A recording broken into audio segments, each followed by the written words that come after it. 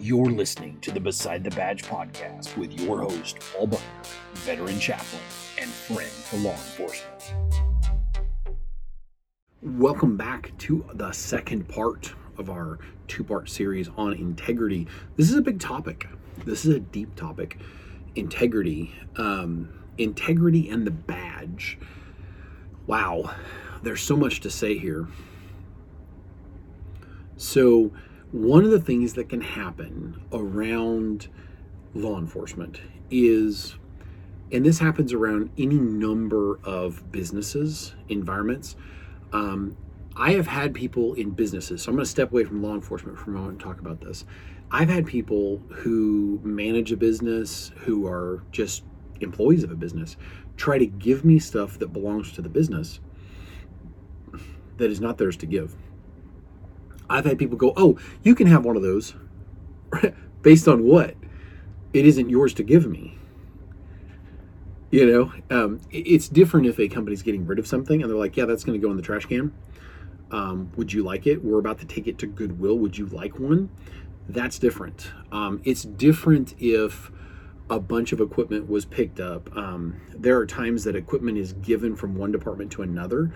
And I've had departments say, hey, chiefs of police, sheriffs, and what have you, say, hey, Paul, I know what you do, and you go to these different departments. I trust you to dole this stuff out. That's integrity, by the way. If I'm keeping it, if I'm taking stuff that I was given to go give to departments with the understanding that it's going to a department, and I say, yes, I'm absolutely going to go give it to this department, this department, this department, this department, and I don't do it, guess what I don't have? Integrity. I'm a liar. If I take a flashlight that belonged to a department, and I take it from them without their permission, that's stealing. If someone in that department gives it to me and it's not theirs to give, then they are stealing and I'm receiving stolen goods. I'm not a man of integrity. Now, the flip side has happened. I've actually had a department give me the husk of an old flashlight. I do a lot of ride-alongs, and I oftentimes will borrow a high-powered flashlight and have it with me because I cannot tell you how many times at a wreck I've directed traffic and let officers focus on taking reports, taking care of people, and I've helped direct traffic. I'll do the grunt work. And I carry a flashlight oftentimes, but sometimes the beam is not as powerful. Well, I had a department give me the dead husk of a flashlight that was literally being thrown away. That's a little bit different in the sense that there's no gray area. That is something that this thing was going in a dumpster. This thing was being thrown away. This thing had been written off the books and it's gone. Okay, that's a different situation. That's integrity. And by the way, I'm replacing the guts of this thing, and I've just about got the last component, and I will have a highly functional flashlight that I can take with me when I go on ride-alongs with any number of different departments. And there's only so many times I can ride in a week. Oftentimes it's at night, and those flashlights come in handy. I've literally had a flashlight on me before when an officer I was with had their flashlight go down more times than I could count, with more departments than I can recall. So having a flashlight's handy. But if a department turned to me and said, now I don't work for that department in any capacity, and they go, oh, here, nobody will miss this, take it. That's not integrity. I can't take that thing. That's actually a type of theft. That's a problem with integrity.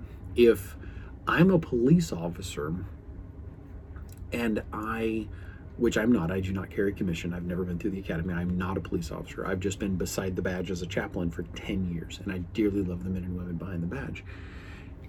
If I am granted special permissions, oh, we let that guy speed, he's our chaplain. That's not integrity.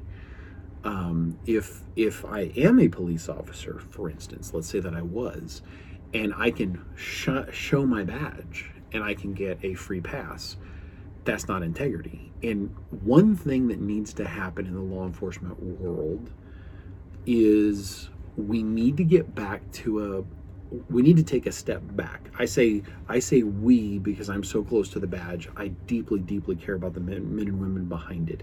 I'm Blue family. But law enforcement as a whole needs to take an enormous step back and look at and go, are we letting people from other departments speed when they're off duty. Shame on us. The law is the law, and there is a sacred trust. And I know this is not going to be popular, and if you have to hiss at me, hiss at me. If you have to throw tomatoes, throw tomatoes. But part of integrity is to say, hey, this is the law. I was talking to an officer one day. He was very upset. He got pulled over by a state trooper, and this has actually happened several times. So there's no one officer I could point to and say this story is his or her story. But they got pulled over by a state trooper, and there were several things going on with their car, and like something was wrong with the tags, and something was like messed up with the taillight or a brake light, and maybe a headlight was out, and maybe they were speeding, or I think definitely speeding. And the state trooper wrote them multiple tickets. Yeah, because integrity and the badge should go hand in hand. There's a sacred trust between the public and the people that, as members of the public, that we champion and say, hey, listen, we trust you. There's a sacred trust here. We trust you to go out, drive fast when you need to. Someone's life is in danger. Drive fast and take care of the situation. There is a physical domestic going on. Get there fast. Paul Buckner's laying on the side of the road after a car accident, potentially dying. Get there fast. Please, I would like for you to. I'd like to live. That's a very real thing. Your status, you're listening while they status check someone from your department or a neighboring department, and you're being dispatched, or you're taking it upon yourself to go there and check on them. I don't have a problem with you speeding to do that, because you're going there to check on somebody that could be rolling around on the ground fighting for their life. The problem becomes, and trust me, I know how hard this is, the problem becomes when you are driving normally and you're driving 10 and 15 and 20 miles an hour over the speed limit, and you're pulling people over for speeding. And what I don't mean is to go, oh, well, I'm just not going to pull people over for speeding because I do it. No, that's situational ethics. What I'm saying is, be a man or a woman of integrity. Look at your speedometer and say, I, state your name, am off duty. I'm not doing my job. I'm not going to speed because I'm a man or woman of integrity. It's tough. I had to rescue a girl out of North Little Rock one day. She's related to me. North Little Rock, Arkansas. She got kicked to the curb in a bad situation. She had nowhere to go. She had no money, and it was a very dangerous situation for her. She could have just straight up disappeared. I drove 100 miles an hour on the nose to get there to her. I exceeded the speed limit in an emergency. Do you know how hard it was on the way back not to speed? Because I was used to driving that fast, and I've never been through what do they call it in my area? It's a driving course. I've never been, it'll come to me. I've never had that training. I'm okay behind the wheel. I'm definitely not like a lot of these high-speed law enforcement that have had this training. But it was very difficult on the way back not to speed. There are too many times in and around law enforcement that people will say, well, I get to speed because I'm a cop. I literally have had people say that to me. Well, I get to speed because I'm a cop. No, there's a sacred trust. It's the same with this person's being arrested, and now that the handcuffs are on them, the old saying, the handcuffs come on, the cops come off. If you continue to hurt somebody after they're cuffed and after they've stopped resisting, because I understand that is not, those two are not mutually exclusive. Somebody can still be resisting with cuffs on. Then there's an integrity problem there, because you're entrusted to uphold the law. So I want you to say after me, I love Chaplain Paul Buckner, and Chaplain Paul Buckner loves me. That's hard to swallow, because we have to step back and look at this and go, to go back to our first episode when we started talking about integrity, am I goofing off at work because no one's watching? Integrity is who you are, as I whack my desk. Integrity is who you are when no one's looking. Am I speeding as I drive around? When I'm just driving around, on duty or off duty? When I'm not headed to a call, am I speeding? When I'm driving to get dinner, am I speeding? When I'm driving my family out to a movie, am I speeding? Then I'm not being a man or woman of integrity. Ouch.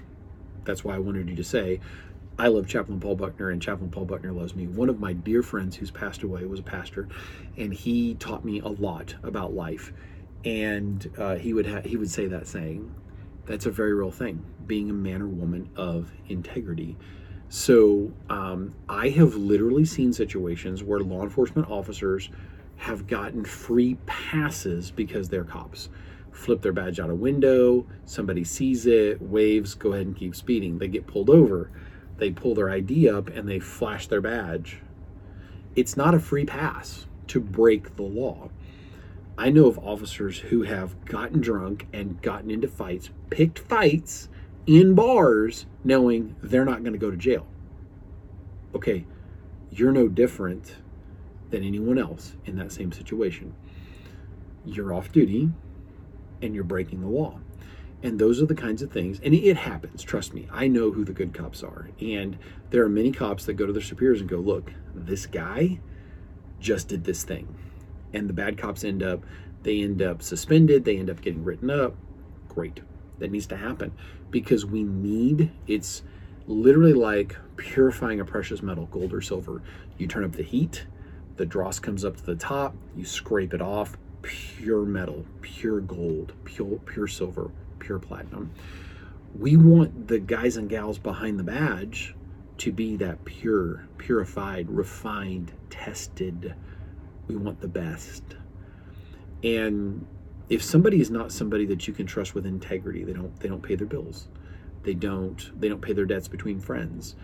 They deliberately shirk their work. They're probably somebody who doesn't have integrity in other parts of their life. That is one of those things that it's kind of like you've seen the piece of fruit that you lay in the bowl and it's moldy and the mold permeates the bowl. You know, my pastor friend Dave used to say that I'm going to make you a cake or I'm going to make you an omelet. And he would use these different analogies. I'm going to use the best of ingredients. If it's a cake, it's the best sugar. It's the best flour. You know, if it's an omelet, it's the best eggs. It's the best cheese. And so I'm going to make you this omelet. It's going to be delicious. But then I'm going to tell you right before you eat it that just one of the 6 eggs was bad. Well, you're not going to eat it because it's permeated, it's filled, it's contaminated the whole. If we are not a man or woman of integrity in the easy things, when the boss says, hey, I need you guys to make sure you're out there running traffic and doing a good job, that you're not sitting there just chewing the cud with your buddy instead of actually running traffic. And you see somebody go by and you're like, I really don't care. Well, that's a problem. That's an integrity problem. And I know how tough that is. I've seen people who've dealt with that level of burnout. Sometimes they need to get away from the badge. Oftentimes it's pick up a hobby, do something cool with your family. You don't get your satisfaction out of being a cop. It can be satisfying, but ultimately you're not going to find your purpose in it because half the time the guy's out of jail, the gal's out of jail before you finish writing your report. It's just the reality of the broken legal system we have. So there's that. It's part of being and having integrity.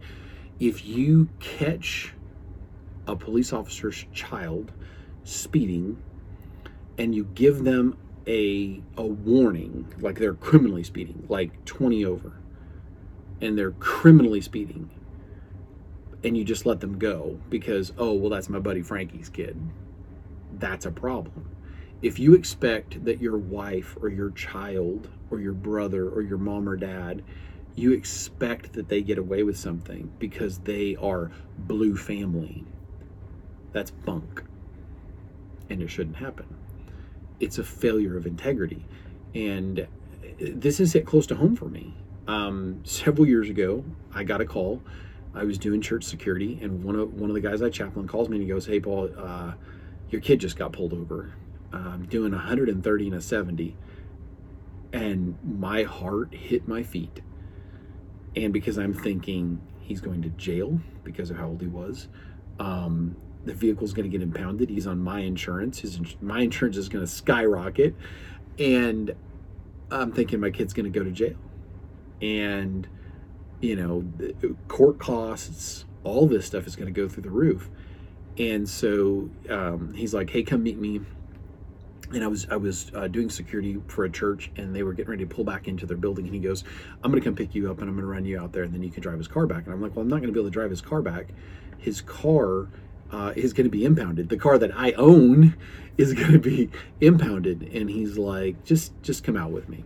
And we get to the scene, and my son is in handcuffs in the back of this car. And I come up, and the officer's like, "Hey, Dad." And now he's calling me Dad because my son's in the car. And he goes, "I just want you to know that I explained to him what's going to happen to him. And this is what would happen, da, da, da, da, da, da, da." And he says, "But I'm not going to take him to jail." And I looked at him and I said, you're not giving him a pass for me." And he's like, "No." He said, "I give every kid that does something lunk-headed, I give them one free pass." Because my kid could have lost his license and honestly deserved to. Now, I love my son. But at the same time, lessons have to be learned. If we make consequences for bad things go away, are our kids learning anything? And the answer to that's no. And so I'm like, "Yeah, and he said, no, I do this for everybody's kid. One time. I talk to them, I put the fear of God in them, I explain to them what's going to happen, and then they get community service, there's a fine, whatever, and that's all part of it, and then hopefully they learn from it, because if they don't learn from it the second time, kabam, I come down like Thor's hammer." Okay, I respect that. Let's take a quick sponsor break. General response, John Leo Riley, one of my 3 sponsors. I can't say enough about de-escalation training, and you've heard me talk about it before. And de-escalation training is one of the most powerful things that you can have. I've talked about it before, that of all the tools that you have that can't be taken away from you, the ability to speak to people is one of the biggest. You literally could have your weapons missing, your ASP baton is missing, your taser's missing, your pepper spray's missing, your OC spray's missing, your hand's broken.